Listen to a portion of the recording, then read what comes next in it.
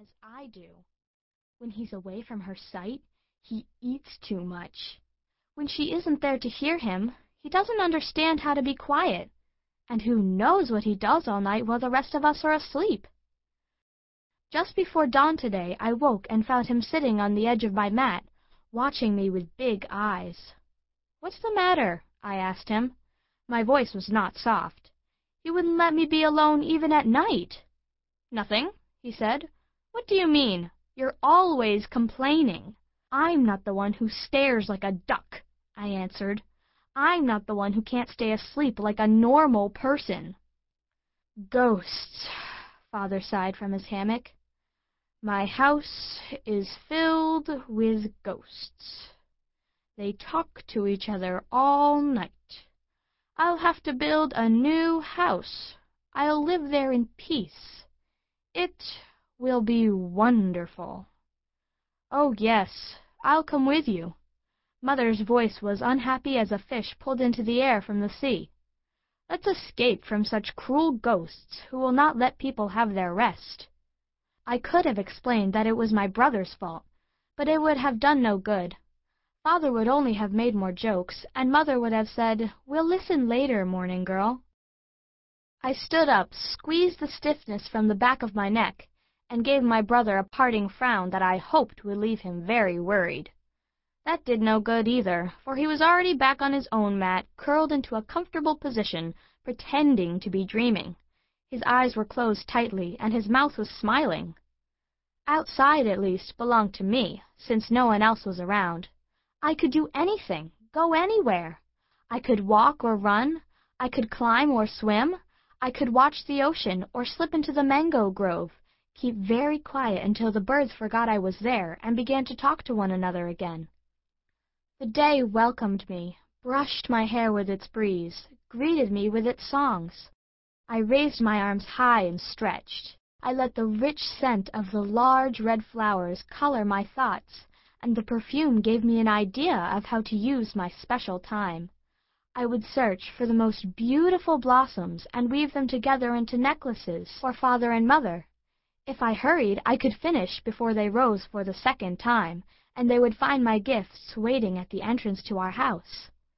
As I was working, my mind rushed ahead to what I knew was sure to happen. Mother would come outside first, see the necklaces, and go back in to get Father. Then they would return to the doorway together, him rubbing his eyes and grumbling until he noticed what lay at his feet. "Look at this!" he would cry, as if he were completely surprised, and Mother would press her hands together and say, "How unusual! How well made! Where could these amazing necklaces have come from?" Mother and Father would ask each other as they placed my flowers around their necks. And they would still be wearing them, still be happy with me, when finally, late in the morning, long after everyone else, my brother woke up.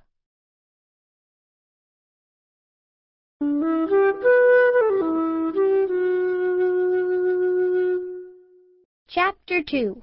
Star Boy. You know how it is when you're on the beach on a white city morning and you shut your eyes tight? What you see isn't exactly dark. At least not dark the way it's dark when you're inside your house at night and you can't make anything out. When every noise is a question, you can't answer.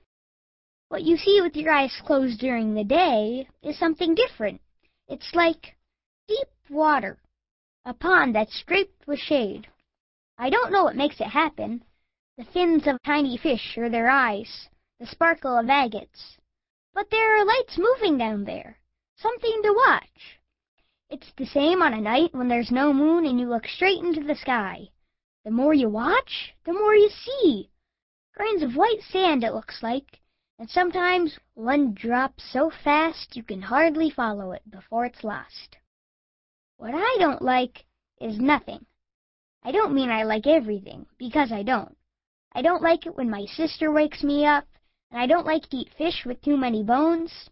I don't like those hungry bugs so small you don't know they're there until they bite you. But mostly, I don't like nothing. You know, nothing. I don't like it when there's nothing to hear, nothing to taste, nothing to touch, especially when there's nothing to see. Those times, I don't know where I am. The first night, I woke up and noticed that everyone was invisible. I held perfectly still and disappeared. I became nothing too, and I didn't know how to get back. Finally, I talked to myself, whispered a little song my father sings when he speaks to the birds, excusing himself for bothering them. I rubbed the tip of my thumb against the tip of my fingers. I touched my tongue to my lips and tasted salt from the ocean. And I waited that way until the day remembered us and returned. "Why are you awake so early?" my mother asked me that morning. "Are you becoming the same kind of flower as your sister, the kind that bends to the east and calls the sun?" I didn't like being anything like my sister, who in fact is called Morning Girl because she gets up before everyone else. So I told a different story. "I don't need sleep anymore," I said. "That's too bad." My mother shook her head and smoothed my hair flat. "How will you dream if you don't sleep? How will you hear yourself?" I thought about this problem. "Maybe you're a bat," my mother suggested, smiling at me, "and will dream all day while the rest of us work. How lucky for you." I thought of bats and how they race through the dark sky fast as late summer rain. I thought of how the wind would feel against my skin if I could fly. "It's true," I said. "I will sleep today." "And hang upside down from a limb of a tree?" asked Morning Girl, who always listened to what anyone said, even though it had nothing to do with her. "I want to see that. Maybe I'll poke you with a stick." "And maybe during the night I'll land in your hair," I told her. "Maybe I'll build a nest." "Bats don't make nests," she pointed out. But still she raised her hand to her head at the idea. "Maybe I'm a new kind of bat." "What is it about the night that you like?" my mother asked to stop the argument. But not just for that reason.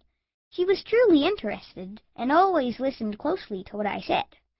Now she stopped cleaning a manioc root and looked at me. I began, and thought back to the white sand scattered on a sky-black beach. "I like the stars.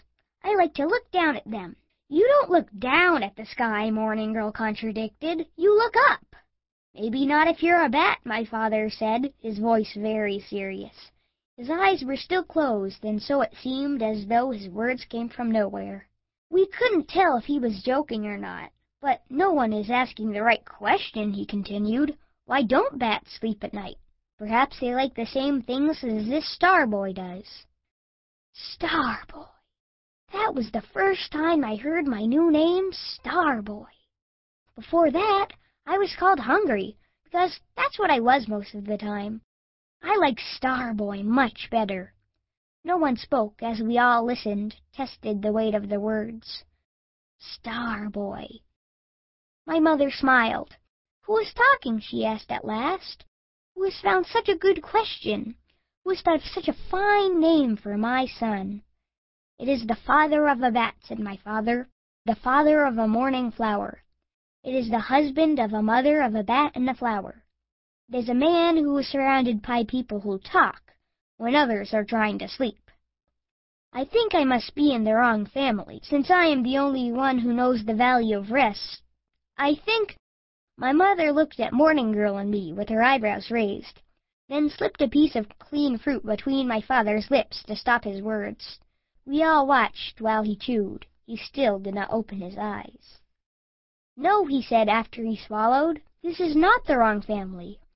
There is only one person who knows where to find fruit so sweet, only one person with fingers so gentle." My mother lowered her eyes, but she was pleased. "Why do bats like the dark?" she asked me, returning to her conversation. "Tell us, Star Boy." When she used my new name, I knew it was now mine for good, and at that moment I decided that I would become an expert, a person who would be asked questions about the night and who would know the answers. "Because it's big," I said. "Because there are special things to see if you watch closely. Because in it you can be dreaming even if you're awake. Because someone must remember the day while others sleep, and call it when it's time for the sun to come home." My father opened his eyes at last, propped himself on his elbows, and nodded.